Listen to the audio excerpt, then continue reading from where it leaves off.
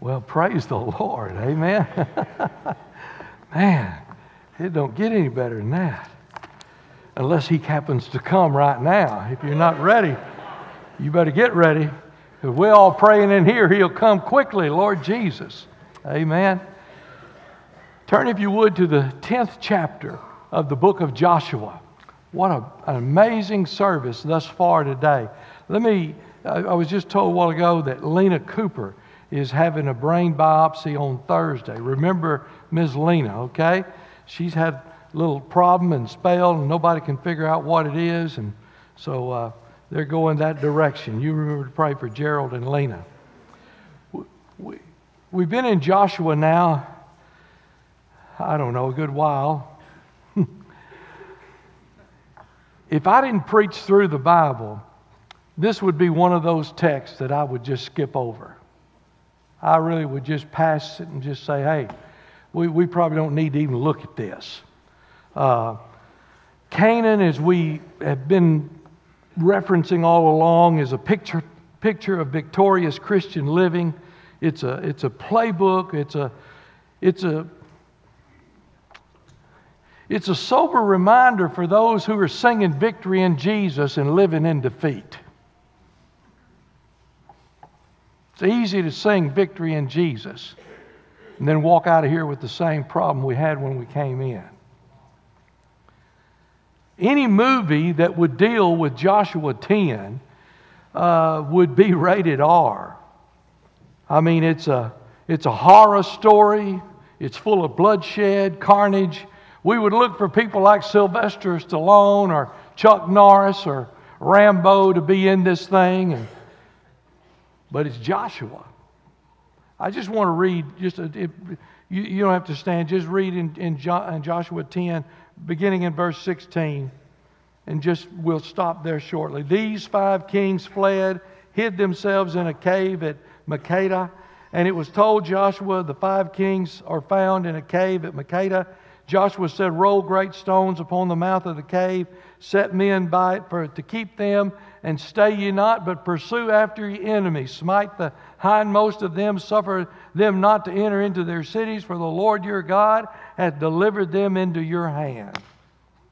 This may be like nothing you've ever seen before, but it's in the Word of God. And Joshua is reminding us, I think, for the soft-spoken people. We got a lot of folk today, and boy, I guess I'm one of them.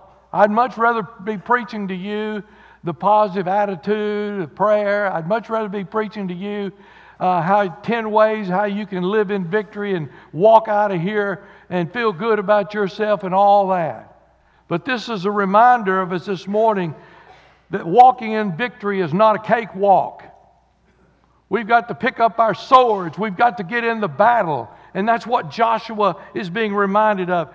In old churches we used to, and we still do here, sing stand up for Jesus, ye soldiers of the cross. Onward Christian soldiers marching as to war. And all of these many churches today, we want to kind of slow that down. We don't want to talk about the blood. We don't want to talk about sin. We don't want to talk about repentance. But I want to tell you, marching in victory takes no prisoners. As we look here, let me just give you 3 things and we'll try to get out of here, and I'll try to get as few emails this week as possible. We see, first of all, there's just a plain account. I mean, I looked at commentary after commentary after commentary. Many of them sweep it under the rug and say it's just not worth even thinking about. But it's in the Word of God. It reminds me, when I read this 10th chapter of Joshua, of when I read in history about a general named Sherman in the Civil War. And he came down through the South. And it wasn't that he was just necessarily a Union general and a soldier trying to defeat the Confederate Army, but everywhere General Sherman went, he burned things down to the ground. He killed cows and oxen and literally just disrupted everything he could possibly do. And that's exactly what the Israelites are fixing to do to the Hittites and the Jebusites and all the other ites here.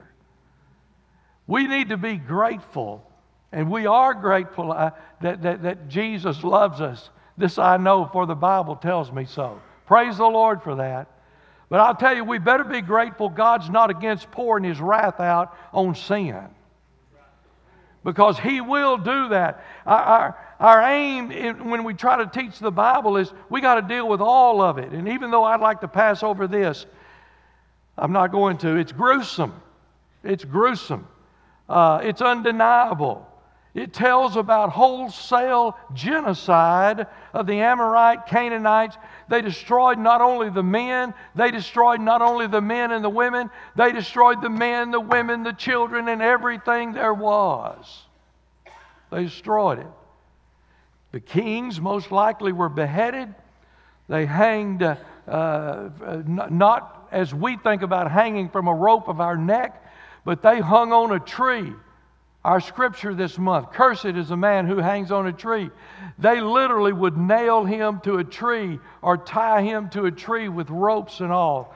And they were attached to a tree. Jericho and Ai, they'd made it clear there in those armies that they were the armies of the God, and they were using the Word of God, and they were doing it for the glory of God. And it didn't make any difference if it was a man or woman, if it was slave or free, or if it was young or old.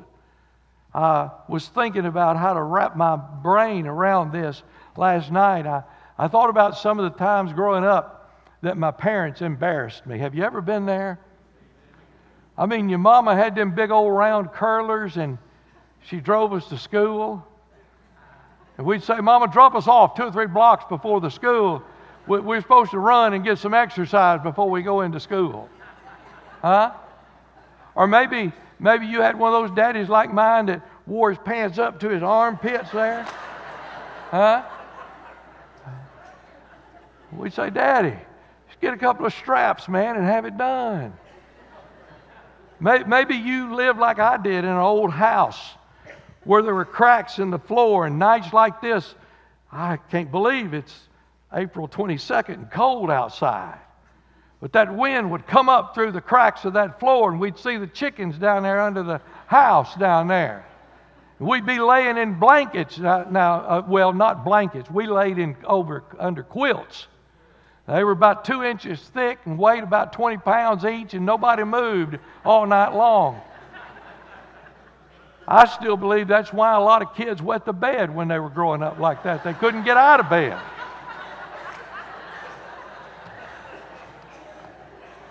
And let me just filter off here just a minute. Do you know now that they, according to my daughter-in-law, they make these things heavy weights to put over kids to help them in bed? And I told her, I said, just get one of my grandmother's old quilts. You won't have to make anything or pay anything special. Them old quilts, you didn't move when they got down there.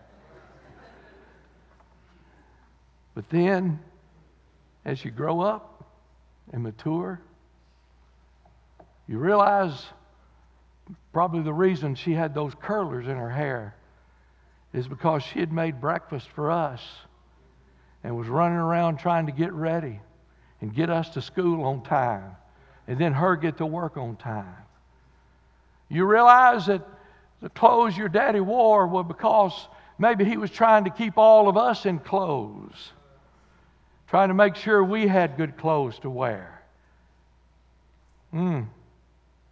He drove an old car and lived in the best house he could because he was trying to feed us. I've told this before, but I thought my mother hated pork chops until I was probably 14 or 15 years old because she never would eat one. I discovered pork chops came in packages of 4, and there were 4 of us, Daddy and 3 boys, and she would say, y'all eat them, I don't want one. Boy, when you begin to grow and mature, suddenly you find out that you're not near as ashamed. And I think that's kind of the way it is with God. When people want to pop off and say, I can't believe God would murder somebody like that, I think they're just getting in on salvation. They've not grown up. They've not matured. They've not understood the mighty God we serve.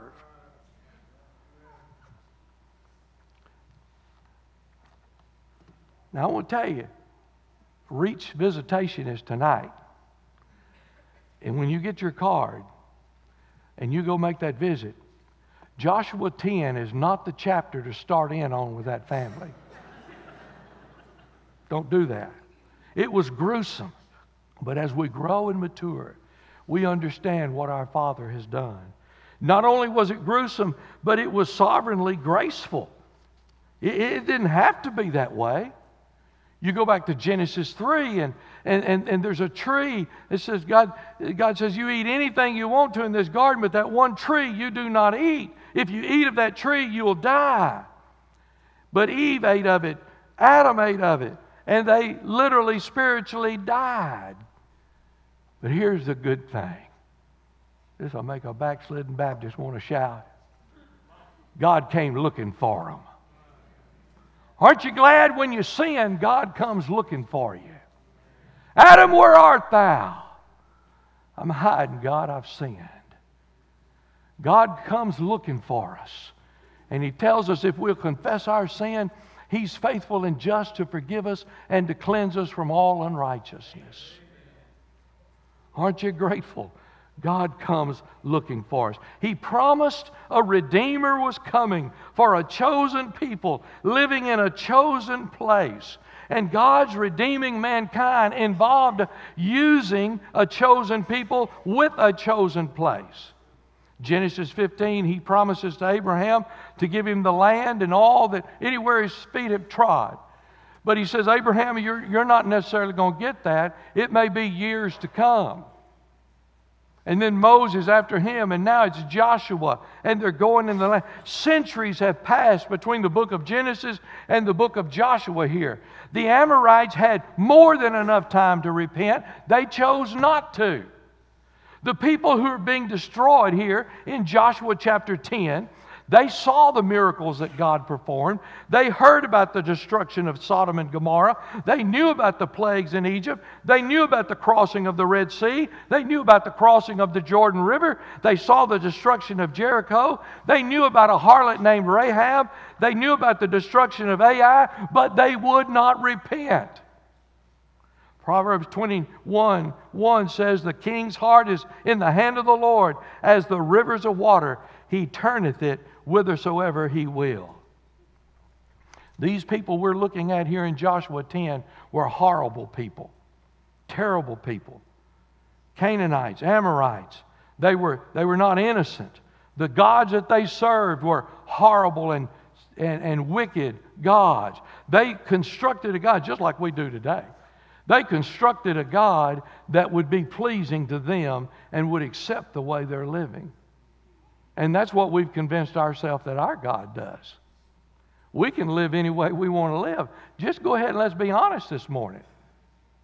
We have this idea that, hey, I may be bad, but boy, I'm not near as bad as some of the other people I know. Well, that doesn't have anything to do with it. It was a sad day in America, September the 11th. Sad day. But as I study about that history and looked at some of the things, the doctors, all of the hospitals in New York, New Jersey, even as far as Boston and all, they were all preparing themselves for the onslaught of the people that were going to come to the hospital. But they never came. They never came. You see, there were two kinds of people in those towers that day. Those who ran and tried to get away and save their life, and those who died in those towers. That's it. And here, when we look at Joshua 10, there's a handful of survivors, and there's no prisoners taken. Without exception, there's no prisoners. God said, don't take no prisoners. So that's just the account of what's going on. Now, let me just try to apply it, if I can. I remember Dr. Jim Henry telling this story. He's pastor at First Baptist Church, Orlando. He's retired now, but he's still in that church. He said he walked up to three men, and they were talking, and he said, one man said, I feel like my life is just lose, lose, lose, win, lose, lose, lose, win. And the second guy said, well, I think I'm a little bit better off than you. I feel like my life is win, lose, win, lose, win, lose, victory, lose, victory, lose. The third guy said, well, I'm a little bit better off than y'all, I think, because my life is kind of like victory, victory, victory, and then lose. And then victory, victory, victory, and then lose. Now, if you got a marble, two marbles that rub together in your head, you'll understand you'd rather be like that third man than that first man. Every one of us would rather be more victorious than we would losing. So how do you do that? How do you stay victorious? The victorious life is a steadfast life. These guys had marched all night long. They'd been up all day, marched all night, 20 miles, and they had gotten there. I can't believe that Joshua didn't have a little grace and mercy on them and say, look, guys, why don't we have some ham and eggs and y'all lay down and take about a 4-hour nap before we just started here today. He doesn't do that. They go right on into the next day, into the battle. You say, well, you know, nightfall's coming. No, no, no. This is where Joshua prayed and said, God, I believe we can take them if you'll give us some more time. And God extended the day for another 23 hours and 40 minutes. These guys are steadfast. Listen, that after Joshua said in verse 19, there is no time to quit. This is no time to quit. I don't know about you, but man, I tell you, there are days when I get weary. Most preachers think Monday morning is the time they all resign, Monday morning, all that. I don't. I sleep in on Monday morning.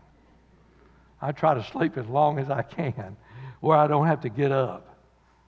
Man, the victorious life is a steadfast life. I was talking with a pastor a few weeks ago who had failed spiritually, and he was a good friend of mine, and man, I said, man, how in the world did it, how did this happen?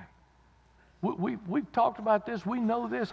How did you, he said this, I let down my guard. I let down my guard. I want to tell you something, folks. The devil is always working, watching, and waiting.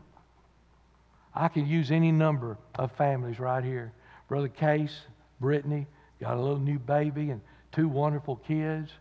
Let me tell you something, and I'm just using them as a reference. If the devil can't destroy their family this year, he'll wait 10 years. He'll wait 20 years for the right time to try to destroy a family. He'll do that. You say, preacher, what are you talking about? I'll tell you, just shoot straight with you. Just because you've been married 40 years doesn't mean you're going to be married next year. Just because you've been walking with the Lord and your quiet time and praying and fellowshipping with God for the last 30 years doesn't mean you'll be doing that next year. Because the devil is always looking to destroy. Always. You know, a job's not finished till it's finished. I know your kids are different than mine. They surely they were. I would tell Jason, Jeremy, you didn't have to tell, but I would tell Jason, go clean your room up. You ever had to tell your kid that? I'd see him out in the yard 30 minutes later, and I'd say, Jason, did you clean your room up? Dad, I worked on that room 30 minutes. That's not the question, Jason. The question is, did you finish the job? That's what the question is. Did you pick up all the pine straw and leaves your mama had raked up? Daddy, we hauled 8 wheelbarrows down there. That's not the question. The question is, did you finish the job? And the question this morning is not how you holding on, but are you going to finish the job that God's called you to do? The job's not over until the job's finished. Only man I can find saying anything about this at all in the Bible is a guy named Paul. He said, I fought a good fight, I finished the course. But he said it when he was about to die. When you get on your deathbed and you can't do anything else, you can say, I think the job's almost finished. But until then, you keep plowing on. You be steadfast. A victorious Christian is a steadfast life. I want to tell you also, a victorious Christian life is a separated life. Why would God drive out and have Joshua destroy all of these foreign, wicked, pagan people. It's one simple principle. If you stay too close to people who don't know God, people who are not walking with God, you think you're going to pull them up. But I want to tell you, long before you're able to pull them up, they're going to pull you down. Amen. And you're going to find yourself, God says, they're going to pull you down, and He says there'll be a prick in your eye and a thorn in your side as long as you shall live. They don't realize it now, but it's going to happen. That's why God says in the New Testament, come out from among them and be ye separate, He said. Touch not the unclean thing in 2 Corinthians 6. Now, I want to make this statement, but I want you to understand when I make this statement, I'm not talking about losing a loved one in death. I'm not talking about losing a spouse. But let me just make this statement and then understand it. When God takes something or someone away from your life, it's always a blessing. Now, I'm not talking about relatives, close friends, and all that. I'm just saying you're hooked up with this old girl, and boy, she is the light of the world, and suddenly she drops on you and goes somewhere else. Son, you don't know it, but you just got blessed. You might not know it for another 30 years, but you just got blessed. Same thing happens. When God takes something away from you, you end up getting blessed for it. May hurt like the dickens today, but it's nothing compared to the pain that you would have gone through. You never have a victorious Christian life thinking like the world, acting like the world, walking like the world, or living like the world. It's a steadfast life. It's a separated life. God's prohibition against the Israelites marrying the Amorites and Jebusites and Canaanites. Let me just put this in here just so you'll understand where I'm coming from. It was not, listen to me, it was not a racial thing. Had nothing to do with what color their skin was. There's a couple of East Texas rednecks that believe that's why you can't interracially marry. That has nothing to do with what he's talking about here. It was not a racial thing. It was a religious thing. What God is saying is they don't know your God. And I caution you young people today, I'm not telling you what you can do and what you can't do. You go on, but I'm just telling you this. When you line up yourself with someone that doesn't believe that Jesus Christ is King of Kings and Lord of Lords, and you're saved by the blood of the Lamb, and you believe the Bible's the inerrant Word of God, and you line yourself up with someone that doesn't believe that Jesus we're talking about, you're headed for trouble. Your kids are headed for trouble. Your whole future is headed for trouble. Yes, but he's so good looking. He'll get old. She'll get old. Where she's got that tattoo now, that rose, it won't look like a rose in 40 years. You don't marry folk based on their looks.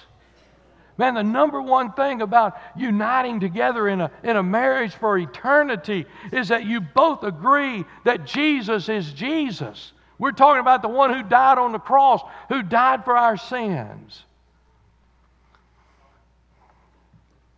Let me give you the last thing, I'm through. There's a prophetic aspect here.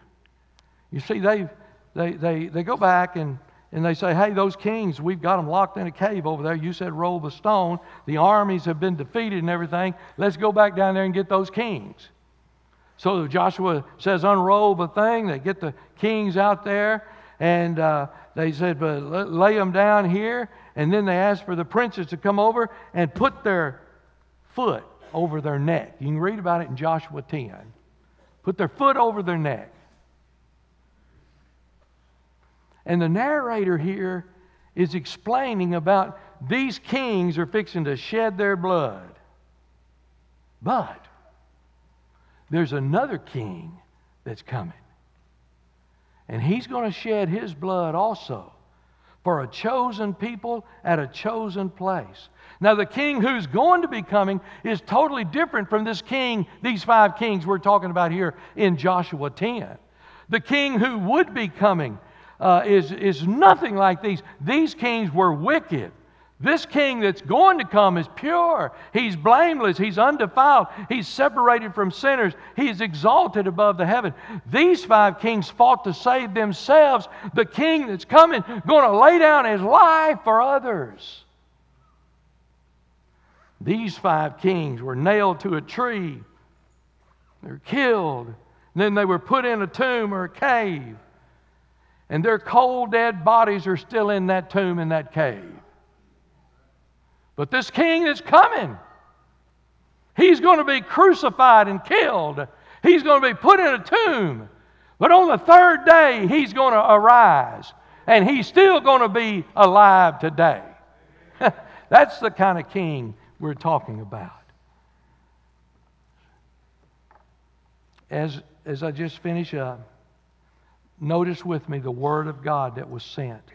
God is showing them, God's speaking to them, God's giving them opportunity to repent. If you just go back with me, if you got Joshua 10 open there, if you go back to Joshua chapter 9, verse 1, the Bible says, "And it came to pass when all the kings which were on this side of the Jordan and the hills and the valleys, all the coasts of the great sea over against Lebanon, the Hittite, the Amorite, the Canaanite, the Perizzite, the Hivite, the Jebusite, heard thereof. They gathered themselves together to fight with Joshua and with Israel with one accord."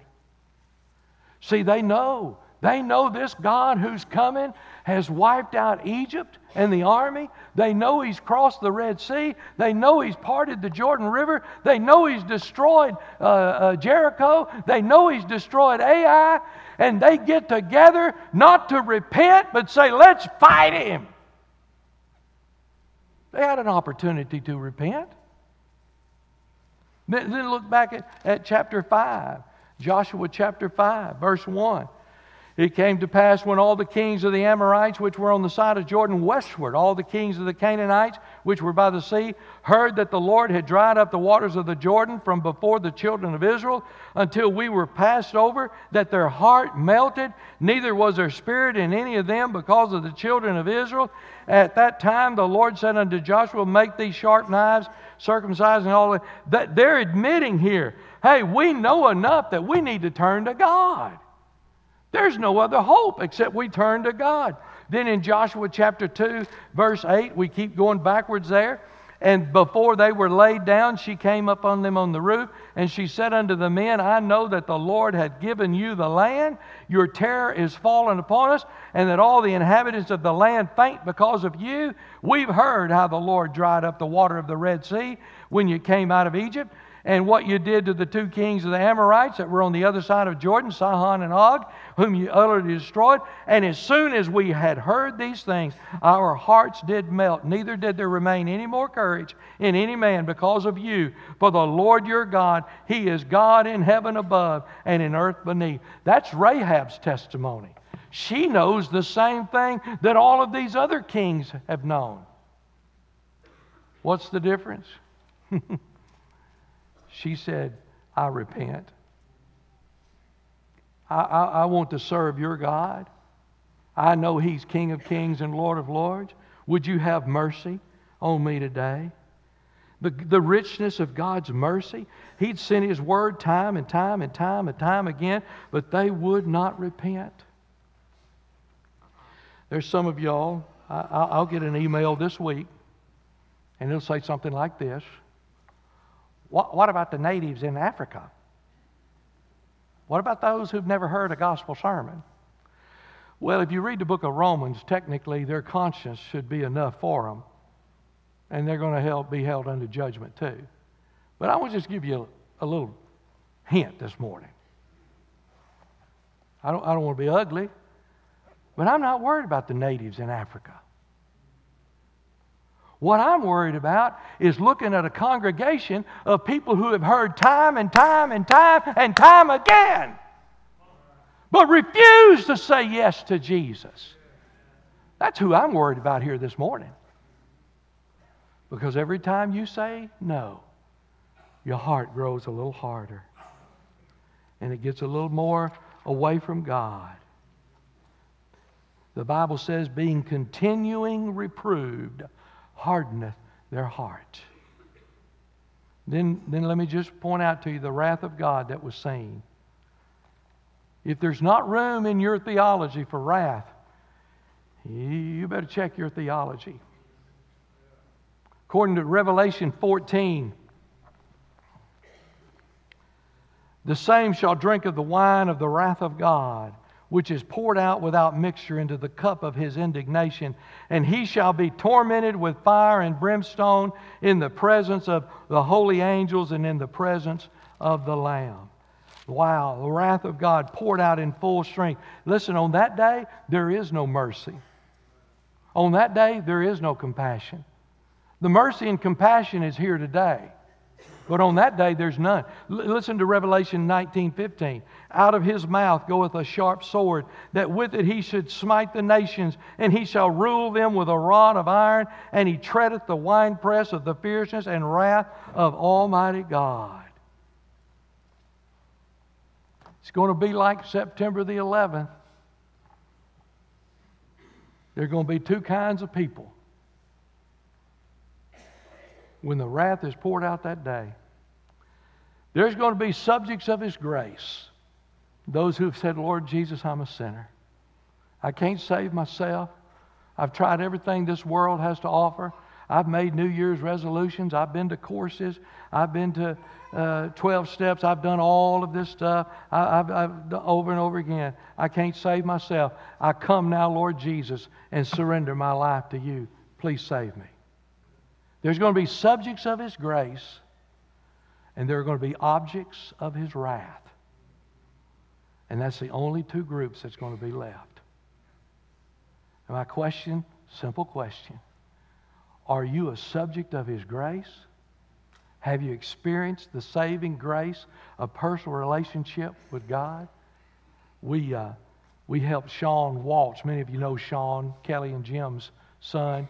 He is, he's in Dubai right now. I got a note from him this morning, getting ready to get on a plane to go to India. And he's going to be teaching English and working in churches there for 3 months. And you know Sean, he's got polio and he barely can get around, but you can't tell him he can't do anything because he'll do anything. But anyway, he sent me part of the letter. He's going to be teaching English in a Hindu school. And he said, he sent me the letter that he sent to the Hindu person and said, I cannot teach without talking about my God. And the letter he sent back, and there was more into it, but the guy sent a letter back and said, you almost sound like you have a personal relationship with your God.